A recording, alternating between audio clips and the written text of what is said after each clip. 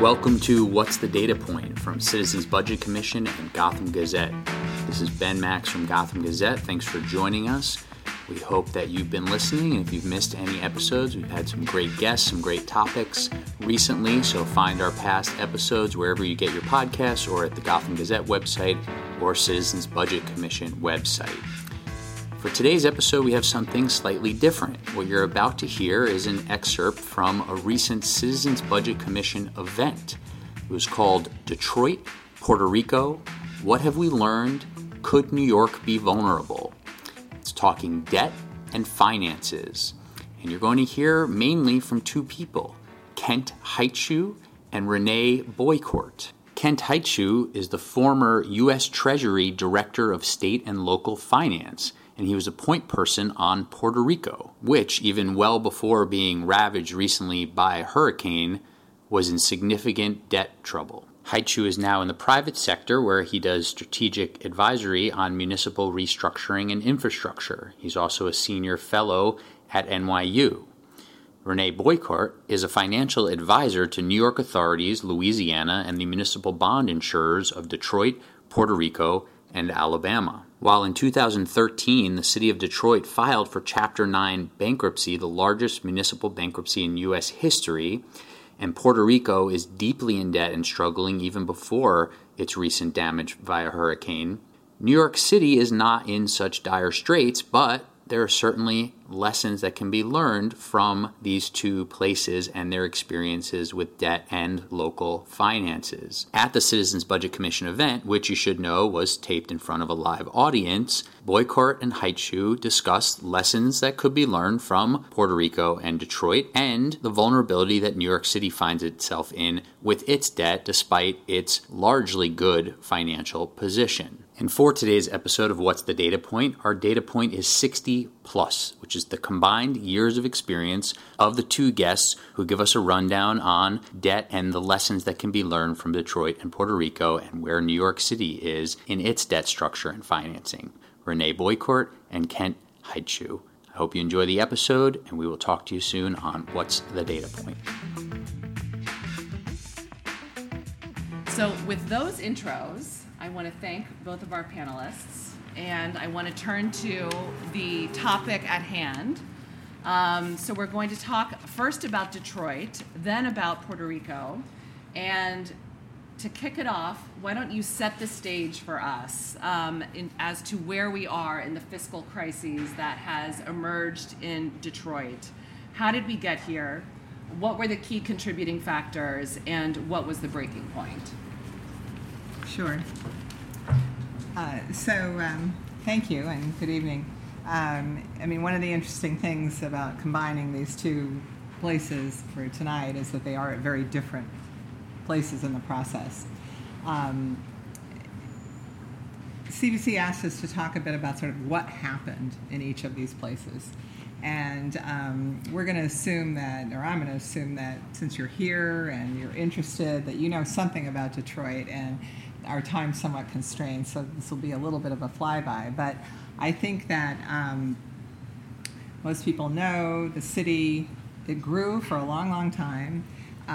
Its population peaked in about 1950, pretty early, really, at about 1.8 million, and by 2010 it was down to about 700,000 people. Just a phenomenal decline, unlike any other big city in this country. I think the latest count is something like 665,000. Not surprisingly, its fiscal condition followed suit. And in some ways, it was a slow bleed. When you look at the numbers, you see this sort of steady progression as the city got smaller and smaller and smaller. But around 2000 or so, things really did start to accelerate in terms of how it weakened. In 2013, infamously, it filed for bankruptcy and then exited late in 2014. It was very fast. Fundamentally, Detroit's contraction was, the old adage, and this will come up in Puerto Rico as well, where it's sort of the now old adage, that it's the economy, stupid, that it really was economically driven, that it had long, maybe, even in the 30s, been a one industry town. And that lack of economic diversity was really at the core of why it failed. And the auto industry, as I think a lot of us are very familiar with, thanks to management, labor, the globalization of the economy, just suffered a monumental, contraction. Beginning in the 70s, but the seeds were sown earlier than that, really. And you see the seeds of Detroit's contraction sown earlier than that as well. Beyond the auto industry, other things that contributed to Detroit's path, it's a long list. Weak leadership, both at the city level and in Lansing. Very complicated issues involving race, white flight that began very early, really, in the 50s. And that was followed by the exodus of the middle class, really, of every race. The big three auto companies, as a labor management strategy, started decentralizing their plants, including near Detroit, but outside of Detroit, very early, and that hurt the city. And there were a lot of federal policies that either, benignly or deliberately, depending on who you asked, hurt cities a lot during that period, not just Detroit, but all over the country. Ironically, the federal highway system, in a way, it helped and it hurt, in the case of Detroit. There were infamous redlining practices in terms of home ownership that affected the city and the suburbs. The suburbs were very segregated, not just there, but in a lot of places. As if that weren't all enough, I guess I'd say sort of last but not least would be the pension system, which, as you can imagine, had generous benefits, but even more important, it had a shrinking, and you look at those numbers, from 1.8 million to 700,000 people, a shrinking base of active employees. And pyramid schemes only work if you keep growing. If you start shrinking, pyramid schemes collapse. Interestingly, bonded debt was a problem. It was growing, but it didn't really get out of control until pretty late in the game. During the Kwame Kilpatrick, who was the second to the last mayor before the bankruptcy and had that kind of toxic combination of charisma and corruption, he brought in a pension funding deal, $1.4 billion, which for a city that size, that's a large transaction, to fund retiree payments. And it was also, like a lot of deals in 2006, has swaps attached to it. So when the liquidity implosion in 2008 hit, it hit the muni market, it hit all the financial markets, it hit that deal pretty hard. I still don't yet quite understand how they made it from, and you probably do, how they made it from 2008 to 2013, because the city really didn't get anything out of the auto bailout, and I hadn't thought about that a lot until I started sort of preparing for this. But in any event, they didn't, and they limped along until 2013 when they filed. I want to stop here for a minute, and this is very high altitude. If you're really interested in this, I recommend a book that can't recommend it to me, that I just read over the last week, called Detroit Resurrected, which was written by this Detroit Free Press reporter, and it's just terrific. And the parts of the story that it tells that I was very, very close to ring true, so I think it's probably generally true. And this is what he says about how all of this that I've just described sort of culminated in 2013. He says that in 2013, the city government had morphed from a municipal services provider into a retiree benefits supplier. with $4 out of $10 of the budget going to fund pensions, retiree health care, and to service debt, most of which was spent on retiree benefits. And people will quibble about whether that number is 4 out of 10 or 3 out of 10, but order of magnitude, it's right, and it was on a trajectory that was going up. Turning to the bankruptcy itself, while it only took a year and a half, it was, as you can imagine, lots of twists and turns. When all was said and done, there were debt haircuts that ranged from zero for the water system debt to about the GO holders got 72 cents on the dollar. The most severe haircuts were for these pension bonds that I described a moment ago that got 14 cents on the dollar, plus some Detroit real estate, kind of like, which is a bridge I'm going to sell you. Although in this case it was a tunnel. The pensioners took a haircut of 4.5% on their benefits, but in a way that understates the concession because they also lost their COLAs for good.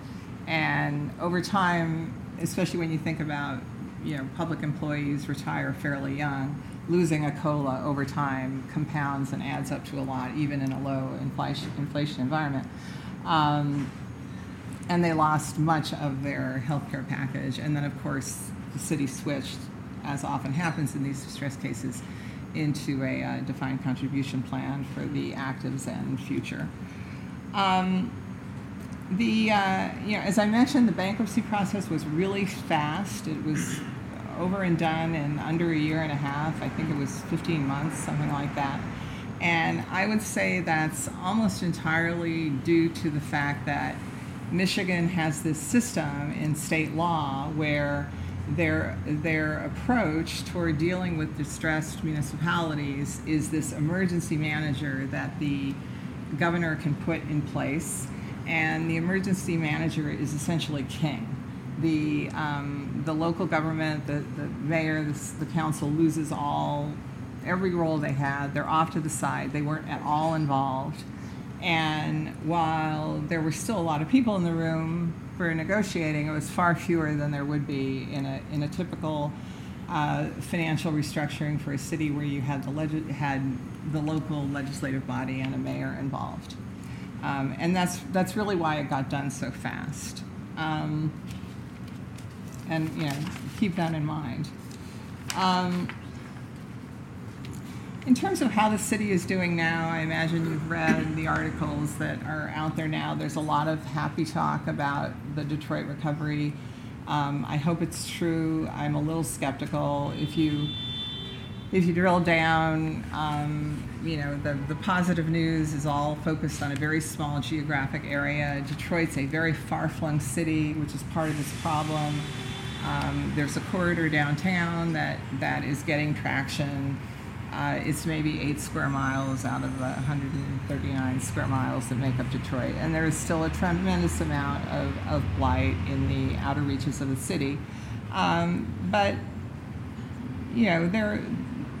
there are some green shoots, I'd say, and the Kresge Foundation, which is one of the foundations that stepped up and is very involved in the city, they have this flywheel concept, which is you get some energy in the center, and then that spins off, energy to get development elsewhere. And Dan Gilbert of Quicken, who has invested a tremendous amount in this city, holds a similar view. He's a big advocate of density, which is interesting because historically, Detroit was not a dense city, and it's trying to reinvent itself as a dense city, and that density kind of has this magic.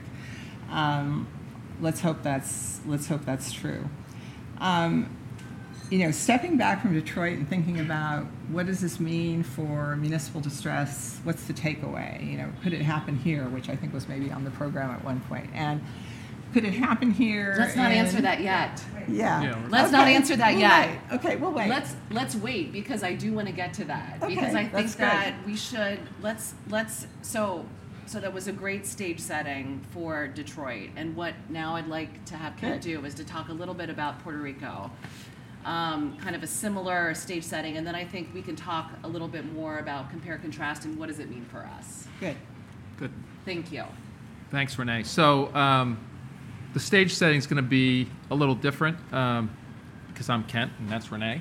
But the situations are very different. We're at, it seems like forever, but we're really still at the beginning of the Puerto Rico issue, whereas Detroit was at least finished in terms of its restructuring, and now we're looking forward to what happens in Detroit, and we're not at that spot in Puerto Rico yet. Also, it's very important to think about what Renee just said in terms of Michigan. Very different situation when we're talking about municipal distress versus Puerto Rico is the equivalent of a state. So when Renee's talking about Detroit, the parent of Detroit, the entity that created Detroit is the state of Michigan. So when I think about Puerto Rico, I think of Washington, D.C. as being Michigan, and Puerto Rico as being Detroit. That's just a framing of the issue that you might want to think about. So if we're talking about New York City, 40 years ago, if we're talking about Hartford today, there is a state entity that under our federalist system is responsible for those municipalities. What happens when we have a state that gets in trouble that's not even a state? Puerto Rico is a territory. So with that sort of background, what I thought I'd do is put you in my place 3 years ago and think about what we were looking at Treasury as we began to examine the problem in Puerto Rico. I'll move quickly to then what was our proposed policy response, and then very quickly sort of give you where we stand today in a very high level look at it. What I won't do, which Renee did a terrific job in Detroit, because it is a lengthy story, but I would be glad to address in Q&A, is my view on how we got here, which is unique to Puerto Rico in many respects, but I think in order to understand Puerto Rico, that lens is important to build out. So this will be sort of dry. Stick with me for a little bit, but I think Puerto Rico is such a complex, confusing, politically toxic issue in many corners that the facts kind of get left out very quickly. So just from my perspective, I'm sitting in Washington, people are saying Puerto Rico's melting down, what's going on? So 3.4 million residents, they didn't have the population loss that Detroit did, but over the past 12 years alone, they've lost 10% of their population. And a lot of people think it's all the wealthy leaving. That's in fact not the case. If you're wealthy, you often have the means to have a very nice life in Puerto Rico.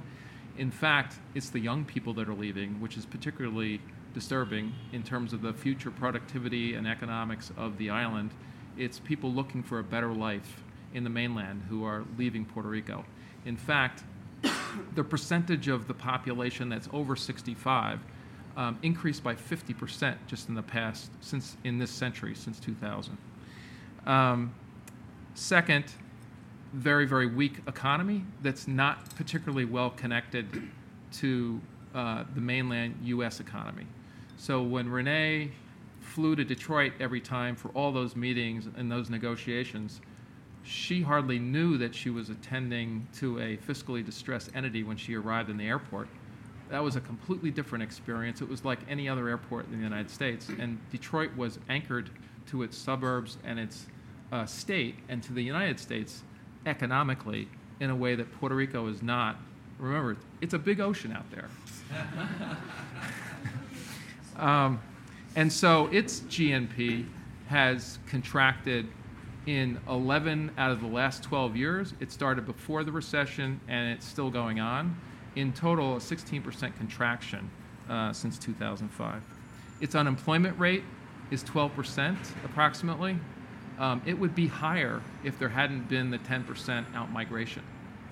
And quite disturbingly, its labor participation rate, something I didn't think about when I was a muni banker, but I was well informed by the sovereign economists at the Treasury, is 2/3 of the United States. So the average in the United States, labor participation, people in the workforce, is 66%, 65%. In Puerto Rico, it's 40%.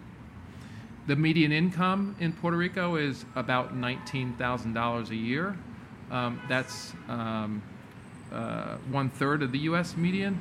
It's 50% of our lowest state, Mississippi. That's the economic population demographic background. Fiscally, Puerto Rico's financial situation is incredibly complex, partly because it's poorly documented. Transparency is terrible. But if you look at audited financial statements looking backwards, the average GAAP deficit is $4 billion on tax revenues in the general fund of about $9 billion. So over 40%. How did this happen? The Constitution has a balanced budget requirement.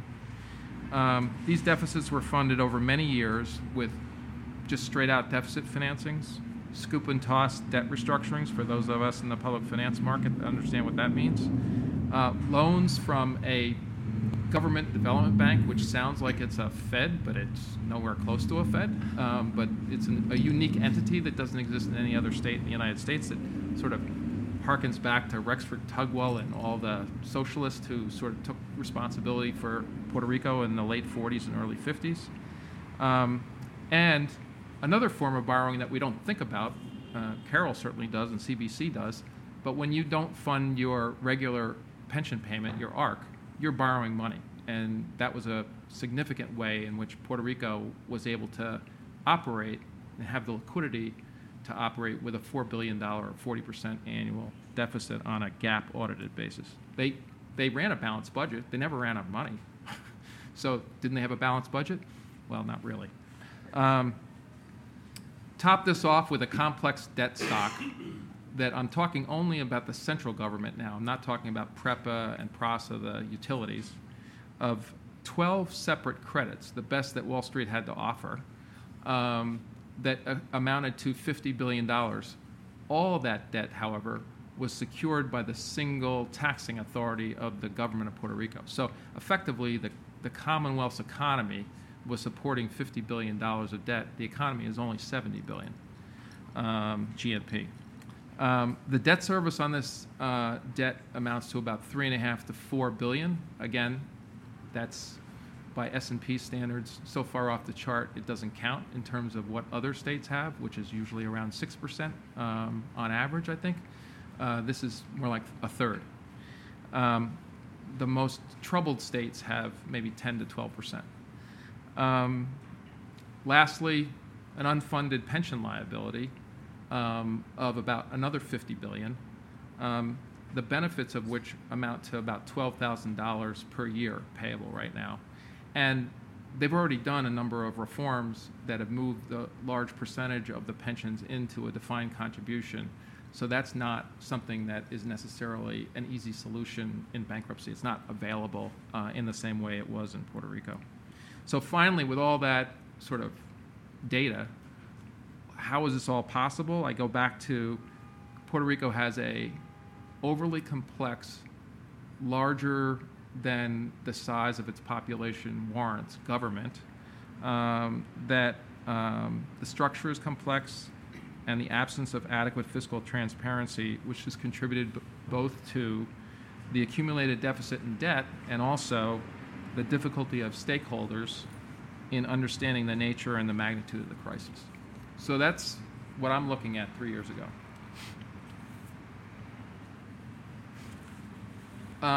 I think, again, getting back to our Constitution and our Federalist form of government that I talked about at the outset, that absent any systemic risks to the broader economy and the broader capital markets, which we at Treasury concluded did not exist with regard to Puerto Rico, did not exist, that the federal government has no clear standby loan or loan guarantee authorities with which to intervene in state or local government financial crises.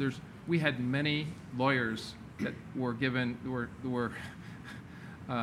paid a lot of money to come and tell Treasury what authorities we had to help Puerto Rico. And in every case, we concluded that that was a stretch and it wasn't available. But furthermore, any such intervention would be contrary to what I think we all understand is longstanding bipartisan federal policy against moral hazard risk.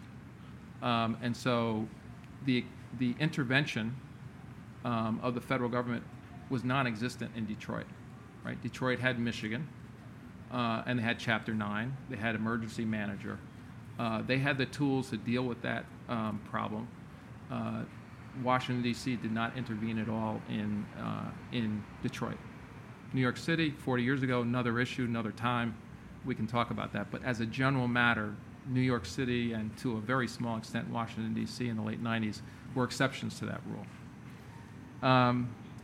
Therefore, from the outset of our policy thought process, we concluded that there would not be a bailout for either Puerto Rico or for the creditors, that was not the right policy and it wasn't clearly the right politics. So then the question was, okay, so what do you do? And our first conclusion was that the people of Puerto Rico are very sensitive to this and object to it, but the fact is that Puerto Rico is a territory in the United States, and the Constitution is quite explicit as to what that means. And it means that Congress regulates and makes rules as it relates to the territories. And so we concluded without any policy tools at the federal government that were on the shelf and ready to deploy from an administrative point of view, that we needed to go to Congress and ask Congress to address the issue. And that's what we did. And what did we ask for? We asked for 4 things. The first was that because of Puerto Rico's existing financial institutions had failed and their credibility urgently needed to be restored, we thought that needed to be done through tried and true experience of a financial control board or oversight board of some kind. Second, Puerto Rico's debt we viewed as being unsustainable and needed to be restructured. When I say debt, I mean indebtedness, bonded indebtedness, and pension obligations, and any other obligations. But because Puerto Rico did not have Chapter 9, access to Chapter 9 through a quirk in the law that we can talk about, unlike Detroit, it didn't have access to Chapter 9. And in my view, unlike Detroit, Chapter 9 wouldn't have even been an appropriate tool for Puerto Rico because it's not really a municipality, which is what Chapter 9 is for, not for states. Under our Constitution, states aren't eligible for Chapter 9. That there needed to be a special court-supervised, federal court-supervised restructuring authority made available to deal with that problem of the unsustainability of the debt. Third, again, without going into the history, territories are treated very differently than states as it relates to Medicaid. And much of Puerto Rico's fiscal problems can be traced to the gap between what they spend on Medicaid and what they receive from the federal government. It's a block grant. Sound familiar? It's not an FMAP, as all the states get. And then finally, in 1996, a significant tax incentive program for U.S. corporations to locate in Puerto Rico was phased out over 10 years, which certainly is a factor in what drove Puerto Rico's problems. And so we advocated creating some kind of tax incentive program. We thought 936, the expired program, was enormously inefficient. Most of the money was going to corporations, not to Puerto Rico. So we proposed an earned income tax credit like the United States has to encourage not only economic growth, but to encourage people to move into the labor force. In June, a year ago, Congress enacted bipartisan legislation that's called PROMESA, and it created a 7-member oversight board, which was given control over Puerto Rico's fiscal governance, and it was given Chapter 9-like bankruptcy restructuring authorities. PROMESA, importantly, did not address the Medicaid and the economic development incentives that we thought were necessary. So what's the current status? Very quickly, and then we can move on. The board was constituted in September, a year ago. There was an election, by the way, in the middle of all this, was not helpful. The board certified what, pursuant to PROMESA, requires a long-term fiscal plan. In this case, it was a 10-year fiscal plan that provides for a balanced budget. And it did so by instituting fiscal austerity moves regarding pension cuts, healthcare and education cuts, significantly, in the front end anyway, municipal subsidy and University of Puerto Rico cuts, downsizing the school system, which there's way too many schools for the number of students, having a long-term plan for trying to reconcile this gap between what's provided in healthcare and what's received from the federal government, and importantly, at least for the first 10 years during the term of the plan, a reduction in debt service of 75%, that $50 billion that's payable out of the taxing authority, which is $3.5 billion. The plan provided for only about $800 million a year, without designating who was going to get that of the 12 competing credits. Secondly, as the legislation requires, once you have a certified fiscal plan, you need to, just like New York City, you need to implement that plan with annual budgets. And so on June 30th, the first certified budget under PROMESA was put into place, importantly, without the consent of the governor and the legislature, who would not do exactly what the board felt needed to be done for that first installment, at 1/10 of the fiscal plan. So under the law, the board has the ability to unilaterally impose that budget on them, and they did so. Creditor negotiations were commenced. Renee and I will discuss that in a moment. But very quickly, it was concluded that wasn't going to be successful. They had a fiscal plan, which was a precondition to filing under Chapter 9, like bankruptcy authority, called Title III under the legislation. And that was done so in early May for almost the entire Commonwealth. There have been a series of procedural, I should use a different word other than series. There's been a plethora of litigation and procedural decisions by the federal judge who's here in New York, who's in charge of the case. I would say, Renee might have a different view, I would say overwhelmingly the decisions by the judge so far have favored the Oversight Board's views and has supported the legislation overall. So maybe. Lastly. Oh, okay. Lastly. All right. I haven't gotten to the punchline yet. Oh, really? The governor has resisted implementing certain of the key elements of the fiscal plan, and so, as the PROMESA law allows, the board took the governor to federal court to force him to impose furloughs and pension cuts, which they believed he had agreed to and which he was objecting to. And then the punchline is, everything I've said up to now may go out the window because this all existed before Hurricane Maria. So that's my conclusion. Thank you. That is a big punchline. So So Kent, thank you for that. And I do think that folks might be curious, and I can leave it for the Q&A, about how Maria might influence all of this. What I wanted to do before we turn to what this might mean to New York is just focus for a minute on these two stories. I'm actually hearing you guys talk about them, being sort of in the middle of this. I sort of thought coming into it that these stories would be very similar, but in fact they seem totally different. So could you, and they're different because one, is a city, one's a territory. I don't think I fully appreciated, some of the differences in terms of policy response, and you've really highlighted that.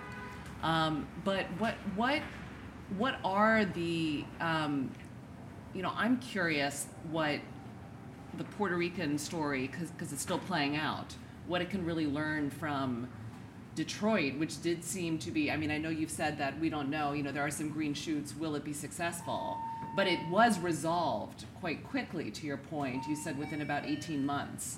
And is a swift resolution something that's sort of important for these cities and territories to move on? So maybe if you could talk, since you both have experience in Puerto Rico, about what Puerto Rico really has to learn potentially, or what can be applied, both good and bad, from the Detroit situation. Lessons learned from that bankruptcy proceeding.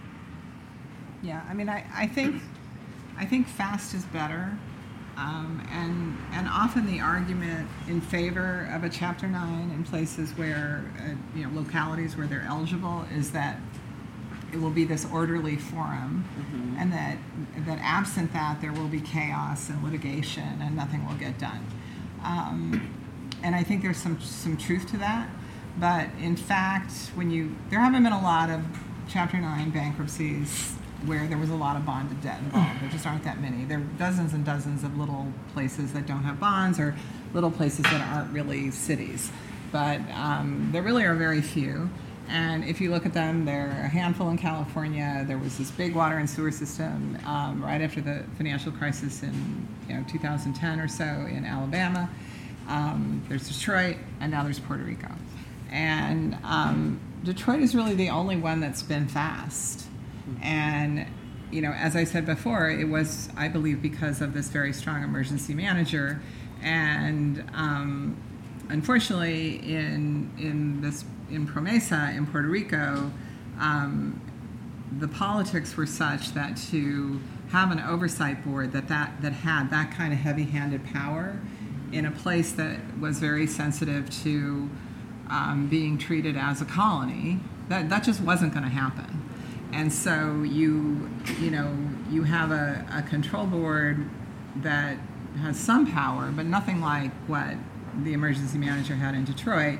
Or even D.C. Or even D.C., which is New York City. D.C. is a great success story, actually, without bankruptcy, with a very effective oversight board and a whole lot of federal money, by the way. But so D.C. was a federal bailout. It's just not called that. That's right. That's right. D.C. came along. The Congress came along and said, "How about that pension liability? We'll just take that off your hands." And that goes a very long way. How about that jail system and court system? Yeah. We'll take that over too. So in addition to it being early yet, I don't think it's going to be quick, even before the hurricane. I mean, now I'm working for one of the creditors, and I think that it's just everybody's starting over. Nobody knows what's going to happen to this place. How many people are going to leave?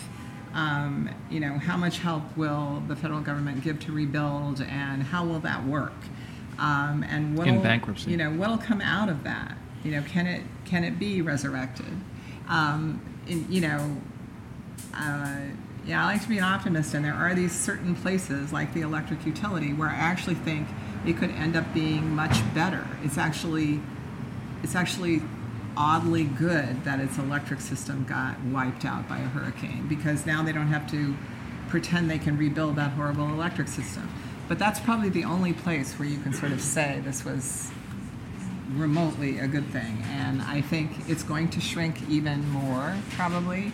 And it's going to be a very different negotiation between the oversight board and the creditors. So I agree with all that. I would just add a different lens, which is inside Treasury, there was always a debate about, is Puerto Rico a sovereign economy or is it a municipal entity? It sold $70 billion of debt into the municipal market, but it's neither fish nor fowl. One of my favorite stories was the sovereign economists who wanted to start learning about Puerto Rico, wanted to know on what date all $70 billion of debt was coming due. And they thought, it's like a sovereign country that has a single credit and they sell bullet maturities. And I tried to explain a mortgage loan, and I said the answer is the debt's coming due every 6 months for the next 30 years. And it's 12 different credits. So Argentina very much informed Treasury's thinking about this, and I would concur with Renee that faster is better, and that the classic view is if you have unsustainable level of debt, the faster that you can restructure that debt to a sustainable level, you can begin to have economic growth. That's very easy to say from a policy point of view. It's incredibly difficult to implement in the United States, especially with a territory and with the limited tools that we have. But yes, one lesson is, what the best lesson is, don't get yourself in this situation. Take the steps today to prevent that from happening, which New York City, fortunately, has been doing for 30 years post its financial crisis. But yes, faster is better, but it's not as easy as you might think. The other factor here is, in addition to emergency manager, there was a governor running for re-election who basically every day called up Kevin Orr and said, "I want this fixed before I run for re-election." Yeah, Some good political pressure. I think Kent touched on something that has been very interesting about this whole sort of journey, is that the municipal world, the fiscal distress world, we look at things a certain way, and a lot of it's informed by what happened to New York City in the 70s and subsequently. That's kind of the way we think about it. And we have debt instruments that work a certain way, and we have this model of an oversight board or a control board, and it works, to varying degrees of success. And, New York is sort of where it got invented, really, and that, that recipe has been taken out across the country. So that was all there. And then when Chapter 9 bankruptcy kind of became this new way to deal with this stuff, it was as though it's a completely different culture, really. There's a bunch of people that work in the bankruptcy world, and the way they frame the world is completely different. So it's as though you show up on a field thinking you're going to play lacrosse and they're going to play football. It was just completely a shock. And then fast forward to Puerto Rico, and now it's all these sovereign people, and they look at the world a certain way. And it's been very interesting to see just the way you count money, the way you think about problem solving, the way you think about debt. Everybody kind of having to adapt to these different frameworks. So before we open it up to questions, let me just ask then, because it has been something that you've wanted to address since the get-go. So could this happen, something like this happen in New York City and New York State? And why or why not? And where are we potentially most vulnerable to something like this? Right. So if you could bring it home for us. Yeah. So, first just looking kind of across the U.S. and setting aside Puerto Rico for a moment, the confluence that is just really bad news is a lot of leverage, particularly pensions, but also bonded debt, and a stagnant or shrinking economy. And then you layer on a dysfunctional government, and then that's like the trifecta. You're going to have a problem. Unfortunately, there are a lot of places like that across this country, and I think there will be more Chapter 9 bankruptcies. Now, New York City, I wouldn't characterize it that way. It has a lot of issues, obviously, that this group and that CBC is very well acquainted with. The entity, in our immediate sphere that I worry about the most, and I could see, careening to kind of a showdown about its leverage, is the MTA. The MTA is very indebted. It has a serious pension problem. I forget what percentage of the fare goes to pensions. You probably know that. It's just it's in a tough place. And while it currently isn't allowed to file, that's a state law. That could get changed. The legislature could change that. Is that imminent? No. But that's the one that I kind of worry about. More broadly, and thinking about, the upstate cities and cities in other places, it used to be that states discouraged their localities from filing because there was a view that there was a contagion effect to neighboring jurisdictions, that it would hurt the reputation of the state as a place to do business. There were all these reasons that you didn't want your localities to file. But I think that view is changing. And I think Hartford, Connecticut is an example of that. They haven't decided what to do yet, but they're certainly thinking about it. And, the contagion thing it's just kind of not true. It hurts a little bit for a little while for other jurisdictions to borrow in our market, but not for very long. And in the same regard, I think, again, the sovereign experience is that entities have a remarkably quick return to the capital markets if they solve the problem. So also the taint of, well, if you file for Chapter 9, you're never going to be able to access the capital markets, just doesn't have any. It sounds good and it's what we all believe, but it's probably not true. I would just add that I think in thinking about New York City and all these entities, the municipal market has a toolbox that Renee has described that deals with liquidity problems. There is a big difference between a liquidity problem and an insolvency. And so and I believe Detroit was insolvent, I believe Puerto Rico is insolvent. I'm not convinced about Hartford, I don't know enough about it. And I don't even think New York City was insolvent in the 1970s. It had billions of rands that had, or bands that had to roll over, but it wasn't insolvent. Rental So, anticipation. Yes, sorry. So short-term paper that was not going to be bought by the banks. But so coming up with dedicating a sales tax as a way to bonding out that problem, that's a good solution for that problem. But we have to make sure that we're thinking about what the problem is and what the right solution for that particular problem is. So. Fair enough. Good. Well, can I open it up to any questions, Jake? I guess my question is a little bit New York focused, but and particularly about Detroit. In my simple real estate view, I wonder whether is the land use policy part of why Detroit got in trouble. I guess I remember reading an article once long ago that Bloomfield County is extremely affluent, very well run, high property taxes, all that kind of stuff, and sort of runs relatively swimmingly. How much of it is sort of New York is, I shouldn't say what New York is, but whenever you have a situation where people can have sort of be just outside the city, you can still commute in for your work, but be outside from a residential population. How much is that the dynamic that sort of played out in Detroit? I think it was a big part. I think you could exit the city.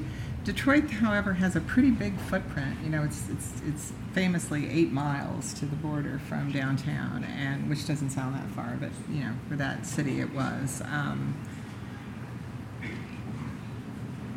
I think about Hartford. That's a big problem with Hartford. Hartford's this tiny little city in terms of the line on the map, and it has. When you drive through Hartford, you think you're in Hartford when you're not in Hartford. You're in West Hartford or East Hartford.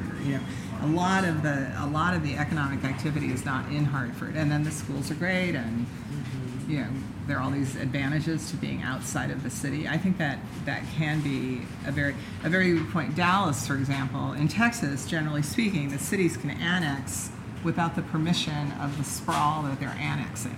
So that's why Houston is so big. Houston is just humongous because as it grows, it gets to just say, you're now part of Houston, right? So Houston just gets bigger and bigger and bigger. And so it has this massive tax base, and there's no flight out of Houston because you can't escape, right? But in Dallas, for some quirky historic reason, you can. And that's why Dallas is in trouble and Houston isn't, So it is... Except for the hurricane. But they'll get plenty of. But I mean, New York City in the 70s had the same problem. Yeah. Anybody could just go to Nassau, Westchester, Fairfield County, or Bergen County. So, it's even more complicated when we have 3 states involved. Yeah. Brian.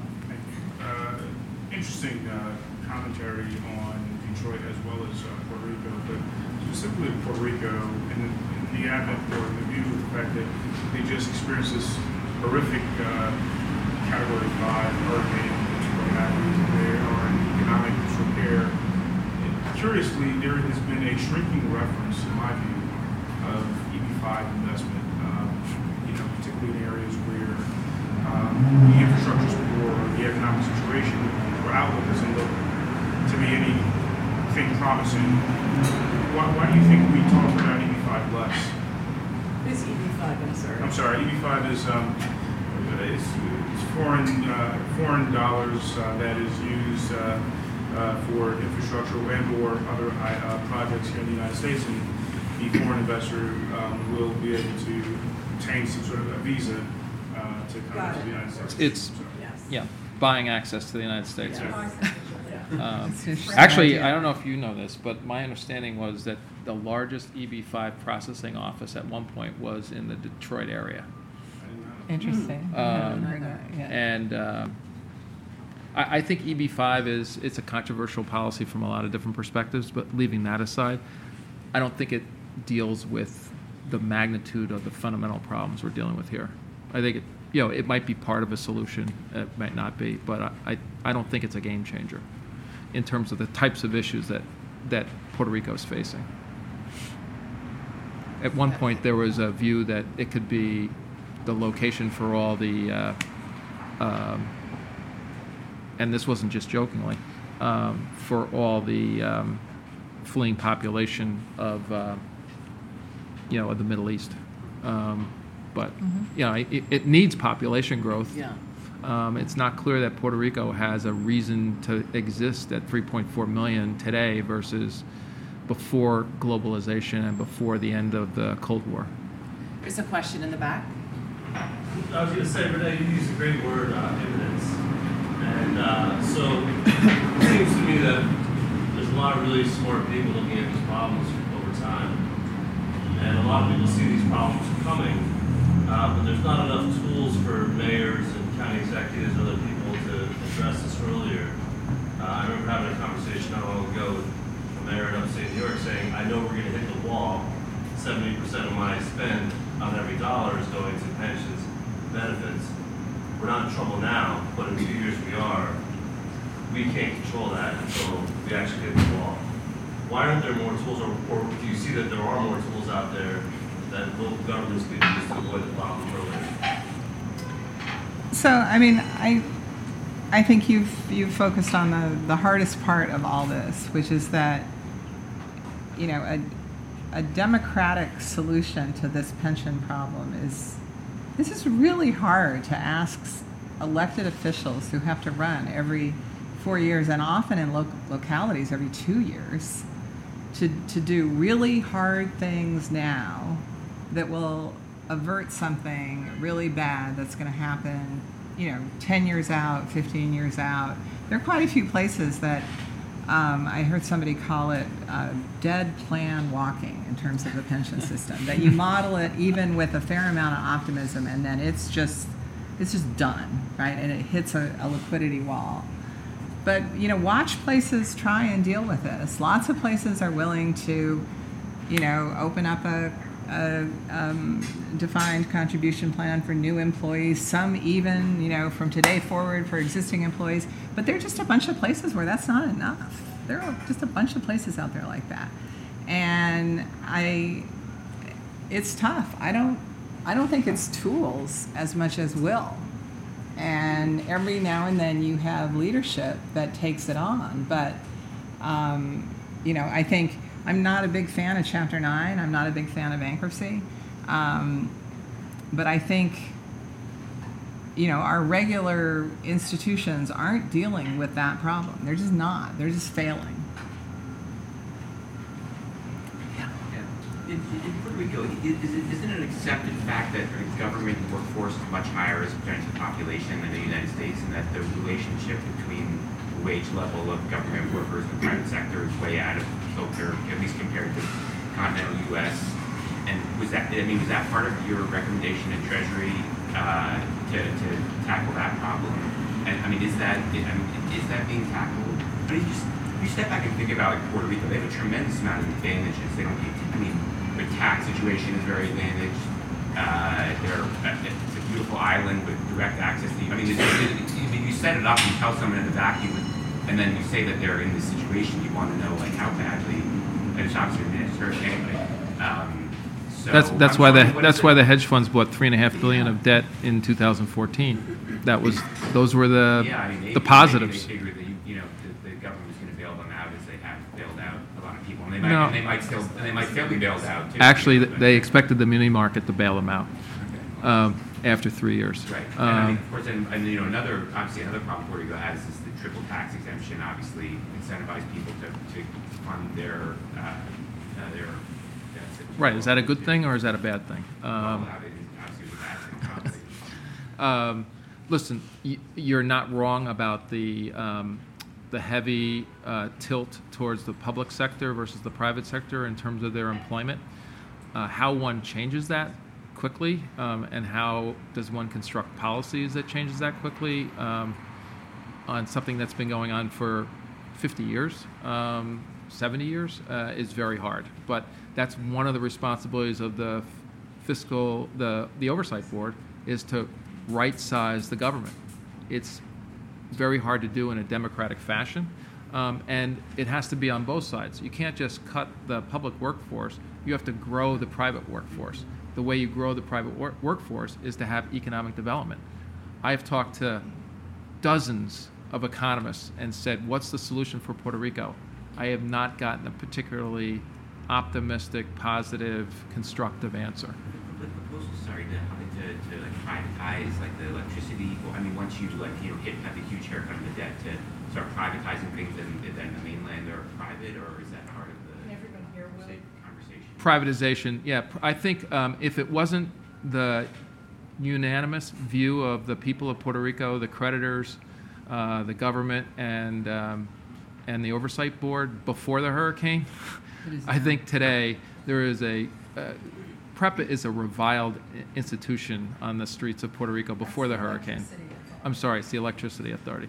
You know, the telephone company was a public entity until the 1980s or early 90s, and it was privatized. But Now everybody has a cell phone. everybody has a cell phone. It's like Italy. So I take your point, but I would just suggest that these are trends that didn't happen overnight, and they're very, very difficult to reverse, and it has to be both sides of the equation. And also, when you model the economy, and the economists working on Puerto Rico, on the creditor side, we all joke that they have Greece PTSD because they it's all the same economists, you know, and they overplayed their hand on austerity in Greece, and it was a disaster, and they're just terrified they're going to do that in Puerto Rico, and they could be right. And so, you know, when they model an austerity plan for Puerto Rico, this is before the hurricane, you shrink the public sector too fast, and the math tells you that you just send it into oblivion because you don't have an IMF lending them money. You just have cutting the public sector and cutting debt and cutting pensions. You don't have another tool. And you Oh, just yeah. We have a couple more. sorry. Tommy, and then and then we'll take the last question from the gentleman behind him. You know, understand what you said.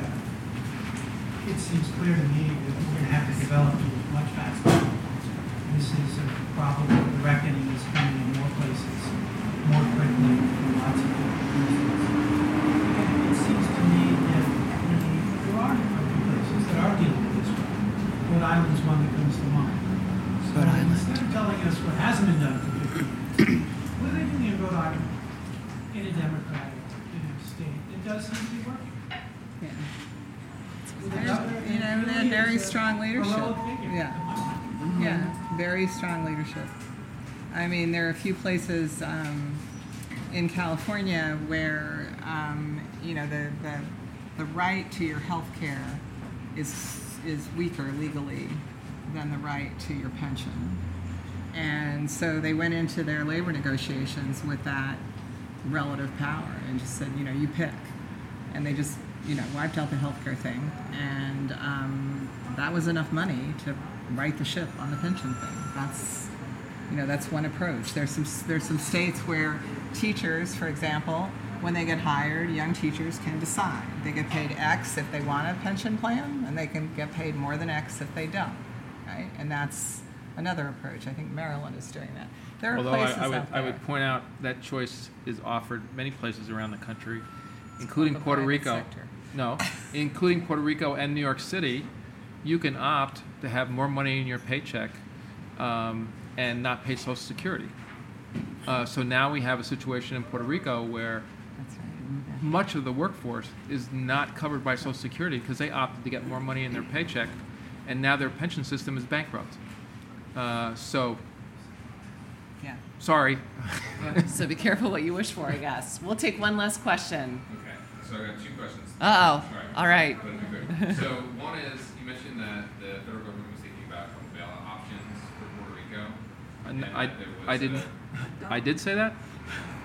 I thought that you thought that the federal government was thinking about bailout, and that there was a constitutional limitation on potentially helping out Puerto Rico. No. I said it was the federal government's policy not to bail out state and local governments, and specifically there would be no bailout for Puerto Rico. Okay. I'm sorry if I. So forget that. Okay. So the second question is, there's a couple of public-private partnerships in Puerto Rico operating. One is Pier 22, the other thing is an airport. How is this impacting those? And do you? I think there was some press out recently about how Puerto Rico is now saying we need to urgently embrace P3 as a mechanism to start trying to do some of the projects that they can't do now because of this ongoing crisis. What's your view on that? And do you have any insights? Again, I don't see P3s as a game changer. I think on the margin, they may or may not work. The interesting thing about P3s is everybody thinks you can do a P3 without paying for it. So there's nothing in the fiscal plan that has a line item to pay for P3s. So that must mean that the P3s are going to be able to survive based totally on user fees, which I suspect is not going to be the case. So there's my view, this is true about P3s everywhere. I think P3s should be looked at as an alternative asset delivery and maintenance and operating system, and not as a financial panacea. But our president said 2 weeks ago that P3s don't work after that running on that platform that it was going to deliver $1 trillion of infrastructure. Now they don't work. All right, so I'm going to bring the formal part of the evening to a close. Here at back. Thank you very much.